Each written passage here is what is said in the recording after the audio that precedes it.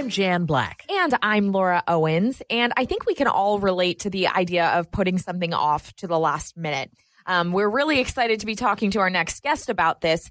Tim Pychyl is one of the world's leading experts in procrastination. He's the author of The Procrastination Puzzle and a contributor to publications like Fortune, Psychology Today, and The Washington Post. He's director of the Center for Initiatives in Education and is a faculty member in the Department of Psychology at Carleton University. He also hosts the very popular podcast, I Procrastinate. Welcome to the show, Tim. Thanks very much. Thank you so much for joining us. How do you define procrastination? Well, procrastination is a nasty form of delay because although all procrastination is delay, not all delay is procrastination. And with that in mind, procrastination is a voluntary delay of an intended act, despite the recognition you're probably going to be worse off for this delay. So you become your own worst enemy. And that's really important to understand, that there's no upside to procrastination. You and I have to delay things all the time. We put this call off, for example, from last night to today. But it wasn't procrastination. It was purposeful delay. It was sagacious, knowledgeable delay. And other times there can be inevitable delay. If my children were sick right now, I might have to delay our conversation again, but it wouldn't be procrastination. So procrastination is a voluntary delay of an intended act. You think you should be working now, but you're not. And you think, this isn't a good idea. All of that comes together to make procrastination. And it's voluntary, but it has a lot to do with willpower. Can you explain that? Well, it does and it doesn't. You're right. It has everything to do with voluntariness in the sense that we're putting it off, but lots of people don't feel that way. And in a sense, it could be the exertion of self-control, where you'd say, or willpower, as you put it, that, I just have to haul off and do it.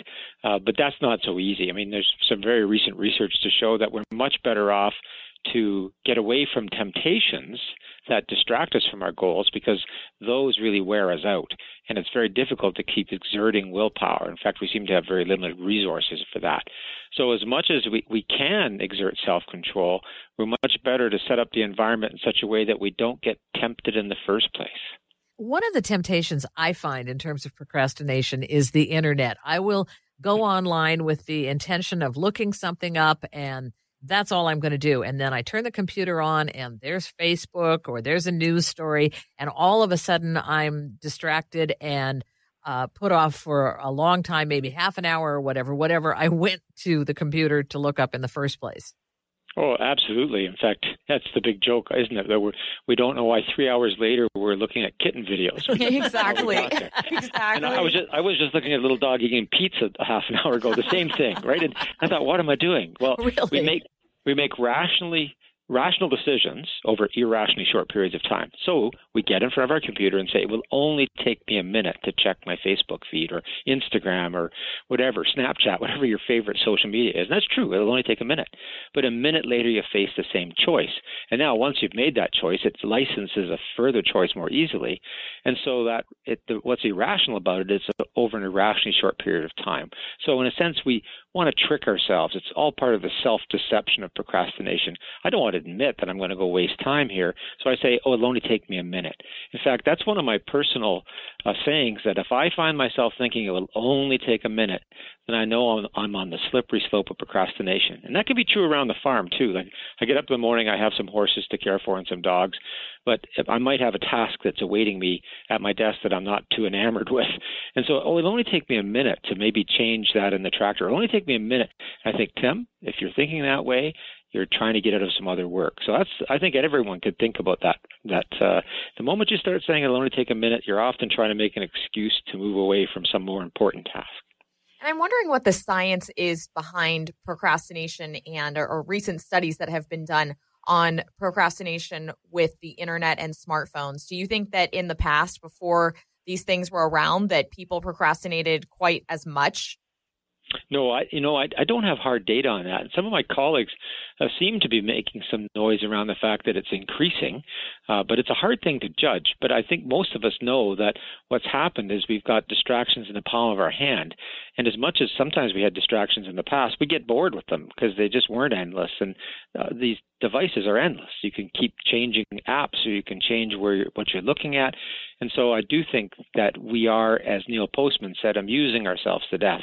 And it really is, we're driving ourselves to distraction that way. So I absolutely believe that, but I think that hard data is hard to pin down. But I don't know a single person who doesn't lament how much time we waste with these apps. And of course, they're meant to be sticky. That's the other side of it, is that people are trying to keep us there. Is a tendency to procrastinate something we inherit from our parents? Yeah, all our major traits are heritable. So if you think about the 5 major personality traits, and you can remember them with the word canoe: conscientiousness, agreeableness, neuroticism, openness to experience, and extroversion. So those are kind of the building blocks, or the primary colors of personality. And all of those show heritabilities of about 50%. Because remember, it's always nature and nurture. And some people would even say it's nature via nurture. They're always dancing together. So our major personality traits are heritable. Procrastination has been shown in some genetic studies to be highly related to conscientiousness and highly related to impulsivity. So there's no doubt that there's a genetic component. But biology is not destiny. So as much as everything's heritable, or many things are heritable, I have to be careful there. Many things are heritable, particularly around personality. It's not destiny, and that all of us can choose to act out of character, even if it seems to be our character. We can learn to act out of character if it's in our best interest. How did you personally decide to make procrastination and teaching people about it your mission? Were you a big procrastinator yourself? Oh, yeah, like every other student I know. But that's not what drove me to it. Often people say that about psychologists, don't they? That, we all study what's wrong with us. But no, in fact, I was doing my doctoral dissertation on people's goal pursuits, known as personal projects or personal strivings. But I was actually looking at people's personal projects and looking at how it predicted their well-being. So I looked at personality and what people were doing in their lives. And I did a qualitative study along with a quantitative study. And that means I talked to people, which is good for psychologists to do. The qualitative part was listening and writing things down. And the stories people told me that really affected their well-being is when they said they were going to do things and didn't. And they labeled it very quickly as procrastination. And so I can remember at my doctoral defense, my external examiner after the defense said, "So Tim, what's next?" And I said, "I'm going to stop studying what people are doing and start studying what they say they're going to do and don't ever do, because I know that really affects their well-being." And I've spent 20 plus years doing that, because it really does drag us down. It's that self-defeating downward spiral that we've all experienced. It's related to depression. It's certainly related to all sorts of negative health effects. So that's what got me interested in it. And then because we become our own worst enemy, that keeps me fascinated. Like, how can we do this to ourselves? Time is the only limited resource I know that we have, and we end up wasting it. Tell us more about that, about how procrastination impacts us negatively. Well, procrastination, I think when you asked me to define procrastination, I want to lay something on top of that before I answer this question, and that procrastination is not a time management problem. This notion of nobody told me, and it's part of your podcast. Yeah. I think nobody told you that procrastination is not a time management problem. It's an emotion regulation problem. Procrastination at heart is very simple. You have a task. So many of us are good at time management. I'm sitting in front of my calendar right now, and I can look at tomorrow at 1:45, I'm supposed to read Rachel's thesis draft. Now, 1:45 can come along, and I go, I just do not want to do that. I don't want to. I don't feel like it. And then I add, I'll feel more like it tomorrow. Well, that's the recipe right there. It's all about feeling. And what I have to be able to do is manage my emotions, because my time is managed. I said, Rachel's thesis draft, this draft is her second or third draft. It's only going to take me about an hour and a half, but I don't feel like it. And we have a desire to feel good now. So we give in to that desire. So it's an emotion regulation thing. And so that is at its heart. Now, what we found in our research that procrastination leads to stress, and stress undermines our immune system. I mean, there's lots and lots of research on what stress does to our bodies. So that's one direct effect. But the indirect effects of procrastination on health are that we practice fewer wellness behaviors. So if we can put off our work, we can also put off exercise, eating well, sleeping. In fact, there's a whole new area of procrastination research on sleep procrastination. People who that was interesting. Can you talk a little bit about that? Sure, we put off going to bed. I mean, yeah. You see, it's very much related to what you talked about with technology. So people don't make the clear intention to go to bed, or even when they do, they've settled down in front of Netflix, and it's the only time they get for themselves in the day. And then it's much like the email thing. Well, one more episode. And of course, it goes on, and pretty soon we're not going to bed. And so it has detrimental effects on your health, of course. So sleep procrastination is an interesting one, because sleep hygiene is one of the most important things we could change to be healthier. But the other effect of procrastination on health is the indirect effects of treatment delay as well. So not only can we put off wellness behaviors, but we can say, oh, yeah, I should get that looked after maybe later, mañana. Right. And of course, that comes up to bite us too. So procrastination has that three-pronged effect on our health. There's the direct effects of stress, but there's the indirect effects of fewer wellness behaviors and more treatment delay. You have this podcast that talked about how procrastination makes you depressed and depression makes you procrastinate. Can you talk a little bit about that? Well, yeah, I kind of mentioned that when I talked about that downward spiral. And it's kind of interesting, though, when you talk about depression. Albert Mealy, a philosopher at Florida State, who writes a lot about weakness of will and lots about volition, a lot of important topics related to this psychological research, even though he's a philosopher. And he's written things like, only the non-depressed agent can be guilty of weakness of will. So depression is separate from procrastination. And when we're depressed, things can get delayed, and I don't think I'd call it procrastination. In fact, about a year and a half ago now, my father died. And after that, things came off the rail for me, because his final illness came suddenly, and he died, and I was depressed. But I never criticized myself for procrastination. I understood that my delay was due to my mental health at the moment. And so depression can be related to delay in our lives, but we have to be careful not to then also beat ourselves up and call ourselves procrastinators. That delay can be the amotivation of depression. Now, the other thing is true, though, as well. So we start to procrastinate a great deal, and we get behind, and now we're really getting into trouble because things aren't getting done, whether that be at work or at school or at home. And then we start feeling badly about ourselves, and we ruminate, and that kind of rumination can lead to depression and depressive cognition. So, yeah, that is a route to being depressed, because it drags us down. And really, the only solution then is to find some way to break that cycle. But they're certainly related, and they go both directions. But when we have depression, I don't like to talk about procrastination. Let's treat the depression. On the other side of the coin, how can procrastination impact us positively? How can procrastination impact us positively? Right. Maybe if we take a little bit of time, or we put something off, and it may have a positive impact. Well, every once in a while in our lives it does, and we hold on to that like gold because we want to then justify later procrastination that's really harmful. At the outset, I said procrastination is the bad form of delay. And then I'd add to that, to answer this question, there isn't an upside. Lots of times delay is important. In the creative process, there's times when you need to delay and incubate or think more or research more. And some people call that procrastination, but they're not recognizing as no, they need to do other kinds of work. That we have to be very careful there. That there's even been terms like active procrastination, which I call an oxymoron. And we've done research recently. Our most recent paper that was just published this month, in fact, was about the fact that active procrastination is purposeful delay. It's not procrastination at all. It's not a self-regulation failure. It's not me giving in to feel good. It's that I say, I'm going to do this later. And because I know I can pull it off later, and I don't feel like doing it now. And so that's different than procrastination, where you think, I really need to be working on this now, but I don't feel like it, and then I'm going to give in to that. And so that's really an important distinction. I want to say again, there really isn't an upside to procrastination, but in our lives, there are times when we procrastinate and something works out, and we just hold on to that like gold. I'm really, really curious to know what your thoughts are on ADD or ADHD drugs like Adderall, because I know amongst my friends, you'll have people that never use these kinds of drugs until a big paper is due or until they have a big test and they really need to study. Do you think this kind of drug is useful, or are you not a proponent? Wow, that's a great question. You have to talk to me in about 2 or 3 more months. We have a very large study going on right now with ADHD and procrastination. I have a student who's had lifelong ADHD, and so he's been able to recruit quite a large sample of people who have been diagnosed formally with ADHD.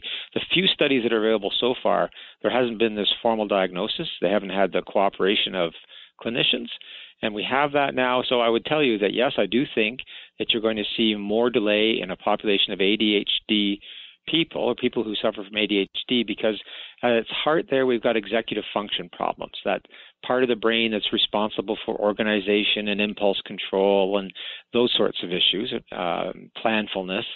And when that's not working well, of course, then you can find procrastination. And in one study by Laura Rabin at the City University of New York, she did show that every subscale on a measure of executive function correlated with procrastination, but negatively. The lower the executive function, the higher the procrastination. So to the extent these drugs do help with executive function and treat ADHD, then they might kickstart work when you weren't able to before. Tim, are most of us aware of the degree to which procrastination is impacting our life and the ability for us to move forward? The first part, yes. I believe that everyone who procrastinates gets it. In fact, I have a colleague at Utrecht University, the same group that was studying sleep procrastination. He defines procrastination as culpably unwarranted delay. And he says we're culpable. That's another philosopher. I like their language use. It's so tight. And I love that definition because it's short and it gets to the heart of it. It's the form of delay for which we feel culpable. We know we're really being our own worst enemy. Now, do we feel that notion that we could change? Many of us don't hold that optimism, and we don't even know how. Because, well, you asked me before, did I study this because I was a procrastinator? Yeah, I procrastinated a fair bit like lots of people. I don't anymore. But it's not because I've somehow changed and don't have a desire to put things off. It's that I've learned strategies not to, and that really fuels me in important ways, in both my goal attainment but also my well-being. And I don't know if I'm ever going to change internally and kind of go, yeah, rah, rah, I'm happy I'm doing this. But I do get things done. And so I don't think everyone gets that last part, that there are strategies that I can use to overcome this constant needless delay. If you just had a minute or 2 minutes to get out, to get to the world, get your message out about what your greatest strategies are for preventing procrastination, what are they? Well, I do have one that I use constantly, and it's that I told you that procrastination is all about emotion management. So I face a task and I don't feel like it, I don't want to.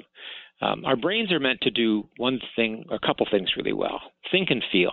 And we have very busy brains.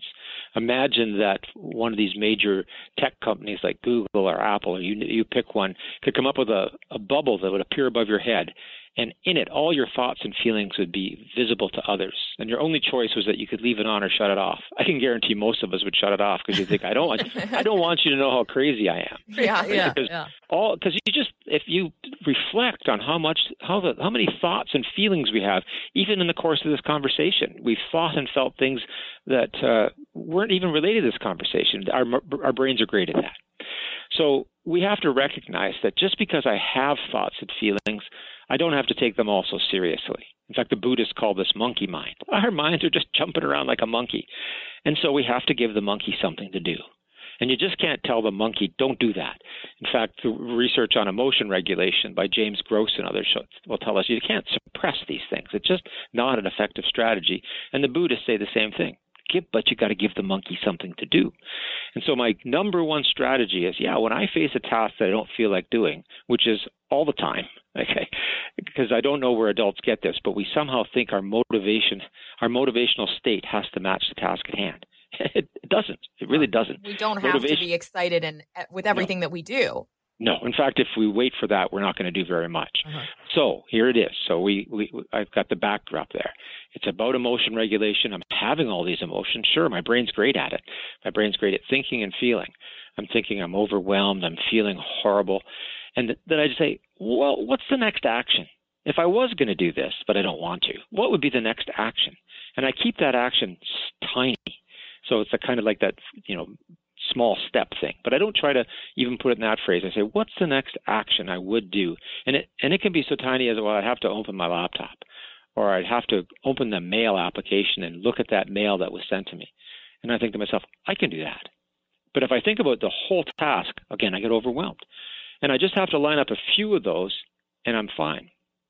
I'm 62 years old now, and I work on the 15th floor of a building on campus and an 8th floor of another. And it's been for the last few years I decided I should take the stairs. It's just good exercise. There's not a single day that I walk on campus where I think, oh, I'm looking forward to taking the stairs. Right. Oh, I feel you on that. I feel the same way with my stairs in my building. I always call the elevator, but then I'm like, man, but I should take the stairs. And I end up doing it, but I don't want to.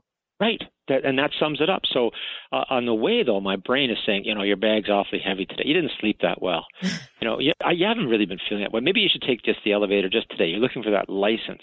Mm-hmm. And I say to myself, Tim, if you can't hack it, you can get off at the next floor and take the elevator.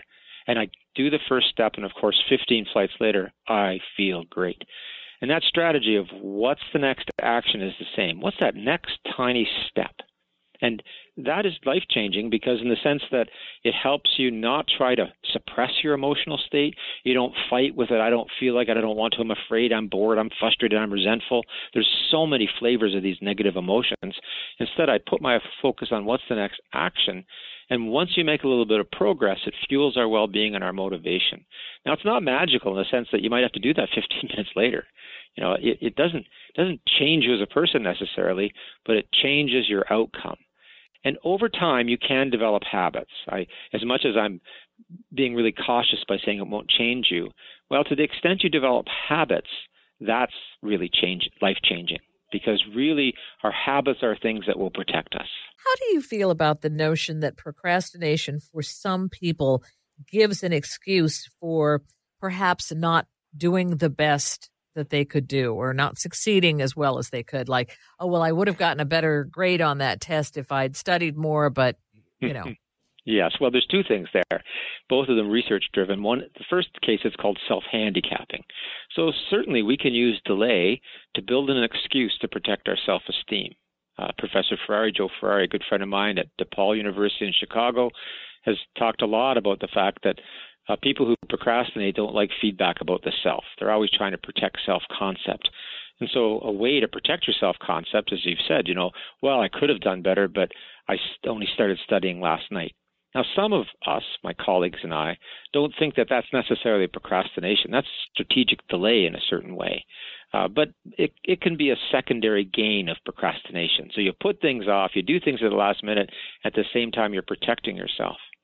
Now, another colleague, Fuchsia Sirwa at Sheffield University of Sheffield in Great Britain, she did some research on upward and downward counterfactuals, and you made one. An upward counterfactual is the what if, and you think about how you could have done it better. And a downward counterfactual is, well, let's say you had a fender bender today, a car accident. You say, well, at least no one was killed. Or as opposed to, if I hadn't been looking at my phone, I wouldn't have hit anyone.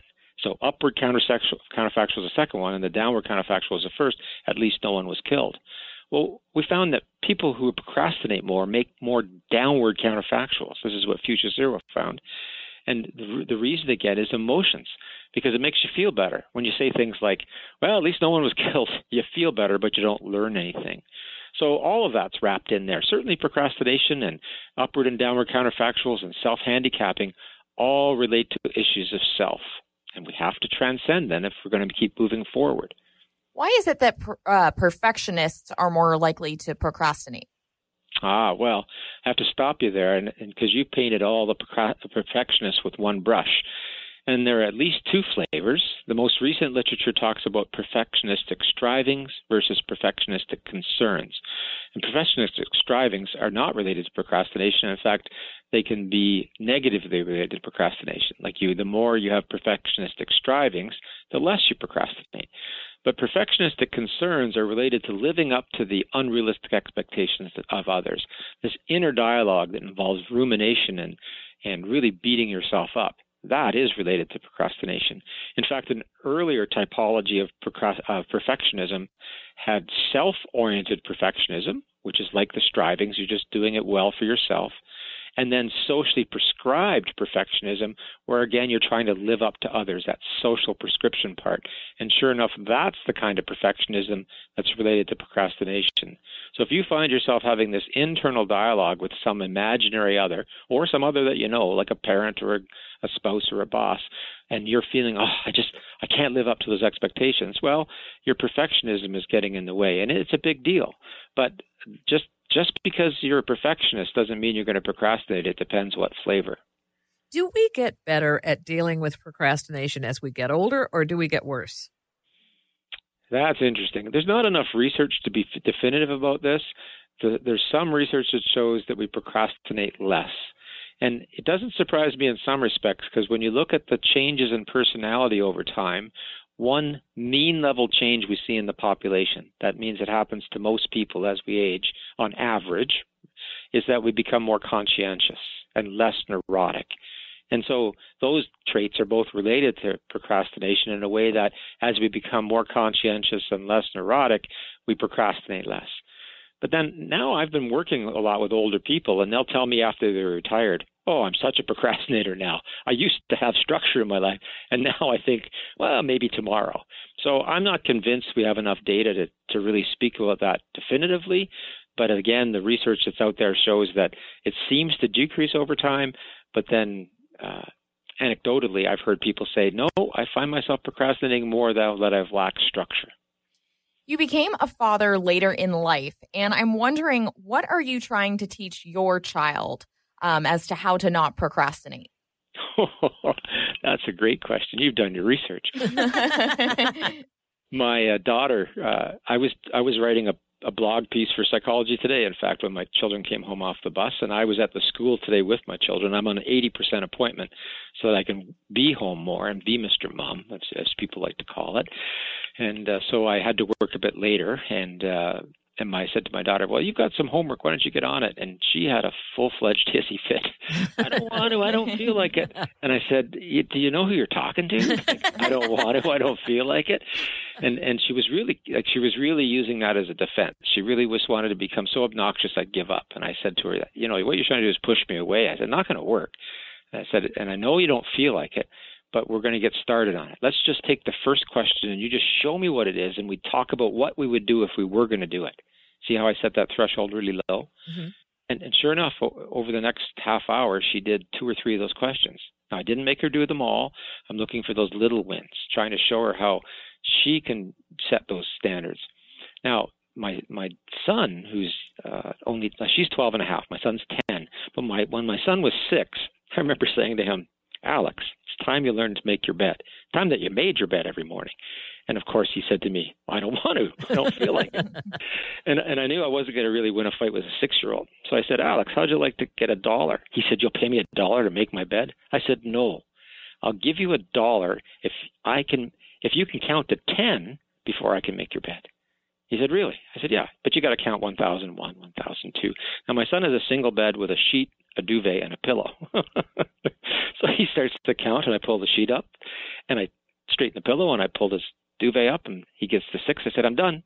He said, I don't get my $1, do I? I said, no, but what did you learn? It takes 6 seconds to make my bed. Exactly. And I said, but you're going to argue with me for like an hour. And now every day his bed's made. Now, I'm working on neatness, but he learned, and this is so true about many things in life, that we make more of it in our own minds than it is. Yeah. There's not a day I get up in the morning, so we've had our dinner and we've washed our dishes, and some of them are in the dishwasher, but some of the larger things are in a dish rack drying. And in the morning, my job is to get up and make some coffee and put those away. It's not a morning I feel like doing that, sure. Right? And a part of me goes, oh, why do I have to do this? Woe is me. And yet, really, it takes 2 minutes. Mm-hmm. 2 minutes to put, and that doesn't even when the counter's full, you think it's going to take half an hour. It takes a couple of minutes, and we can spend our lives not doing those things. And over a few days, when you don't, then your life's really out of control, and you feel it. Like you feel the weight of that, and so it's really important to stay on top of things. Now, all of that is by way of answer to your question about how do I deal with my own children this way. Well, we develop a language to talk about this. This, I don't feel like it, I don't want to. We have a language around, Mark Twain was once known to have said, if your job is to eat a frog, then eat it first thing in the morning. And if your job is to eat 2 frogs, then eat the biggest one first. And so we have the expression of, what's your frog today? So we develop a language.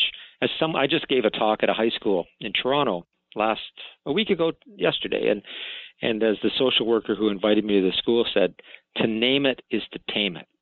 And so with my children, I try to find a way that we can talk about these things, to lay them bare, and not be able to just use techniques to avoid, because my daughter even said, I'll feel more like it tomorrow. I want to do it tomorrow. No, you don't. You just don't want to do it now. Yeah. And then there's a whole story behind why we think we're going to feel like it tomorrow. But I'll stay on your question and say, on the one hand, I try to develop a language with my children. On the other hand, I try to model it. Right? I just try to show them that good habits take you a long, long way. Our show is called Nobody Told Me, and we always like to ask our guests, what is your nobody told me lesson in life? What have you learned in studying procrastination, in dealing with it in your own life, that no one could have told you about? That no one could have told me about. Wow. Or that no one did tell you about. Or that you wish someone had told you about. Well, I think what I wish someone would have told me about was to live my own life earlier, that we are deeply all different. And I think many of the humanist psychologists speak to this, and artists say you got to find your own calling. But it's true for every human being. The positive psychologists now have kind of rebirthed humanism and have told us, we have to become our own person. And I think that if anyone could have helped me see that earlier in life, I had so many moments where I recognized my own potential, but then felt, as my daughter once said to me when she was going to wear some clothing I objected to, she said, Dad, but I have to fit in. And I think if I could have learned earlier in life that, no, you don't have to fit in. And in fact, you're going to be regarded more highly by others and be even more valuable in the world if you just become your own person. That's just a huge gift. But it's not something you can really give to someone. It's something you can help them see. Like, it's helping people develop perspective. And that takes time. It does. And it's got developmental roots as well. But I'll tell you, when my grandmother on my father's side died, she was the first relative that I lost, and I loved her a lot, as we all love our family. And I remember walking, I was probably my son's age, I was pretty young. I remember walking out of the hospital room thinking, she's the only one leaving. Like, we all get to go back to our lives. Mm-hmm. And it was a deeply existential moment of, this is life, right? That you're going to, people check out, you're going to check out, and that person's the only one leaving. As much as you love them, can't take their place. And that's a pretty deep one too. And you'd wonder, how does that relate to procrastination? Well, I mentioned it in passing earlier. There's only one non-renewable resource we have in life, and that's time. And we shouldn't waste it, because we don't even know how much we're going to get. And I think that's why in every world religion there's a notion of the sin of sloth, wasting this precious gift of time. And whether you're religious or not doesn't matter. It's still an existential reality. You don't have to believe it's on a commandment or part of a religious doctrine to know that, this is going to run out. Now, do I want to waste it? And why am I wasting it? And for me, that's a big eye-opener too. Tim, how can people find out more about you? Well, they could do what you did. You did a good job. I have a website. I established it back in 1995, just after I defended my own doctoral dissertation, when I decided that procrastination was going to be something I wanted to study. And I got that domain name back then, procrastination.ca. Universities in Canada aren't .edu, but we're .ca. So you got to think, that guy's in Canada, .ca, procrastination.ca. And there you can see the kind of things I've written and get some idea behind the philosophy behind our research group and my own teaching. And then there's access to what you talked about earlier, the blog, which I've been returning to, and the podcast, which is intermittent but there. Because what I found is I started my podcast back in 2006, 2005, And since then, so many people are doing podcasts that I've been guests on podcasts rather than doing my own. So there's stuff out there. But you can, when you get procrastination.ca, you'll find Tim. Okay, sounds good. And then also at psychologytoday.com. That's where a lot of your blogs are. That's right. But the link to the Psychology Today blogs is right on procrastination.ca as well. Okay. And you also have this fantastic YouTube video. You have a lot, but there's one that's had, I think it was 420,000 views as of yesterday. And it's fantastic. It's fantastic. I actually was able to listen through and not do a ton of other things. I won't say I didn't get distracted once or twice, but for me, I thought that was pretty good. So it's funny. I didn't film that with the idea that it was going anywhere. I was asked by our Educational Development Center on campus if I'd come and talk to the teaching assistants about dealing with students who procrastinate. And I give talks constantly. So I said, sure. And I went out over one afternoon at lunchtime and talked for an hour. And then as people do, they put it up on the internet, and it's gotten a lot of play. And now I want to do some others because I see that YouTube is a more popular place for people to be than ever, because there's many things in there that I expand on now. In fact, we didn't even touch on the idea of present and future self, which is huge in procrastination. That's another name it to tame it. How's future self going to feel about this? But anyhow, thank you for the compliment on the YouTube video. And sure, it's there if people want to watch it. Well, thank you so much for joining us. There are so many other things we would like to talk to you about in the future, so we hope you will definitely come back. Oh, Jan and Laura, it would be my pleasure. Well, it was our pleasure to talk with you today. That's Dr. Timothy Pychyl. He's the author of Solving the Procrastination Puzzle, a concise guide to strategies for change. I'm Jan Black. And I'm Laura Owens. And you've been listening to Nobody Told Me. Thank you for joining us.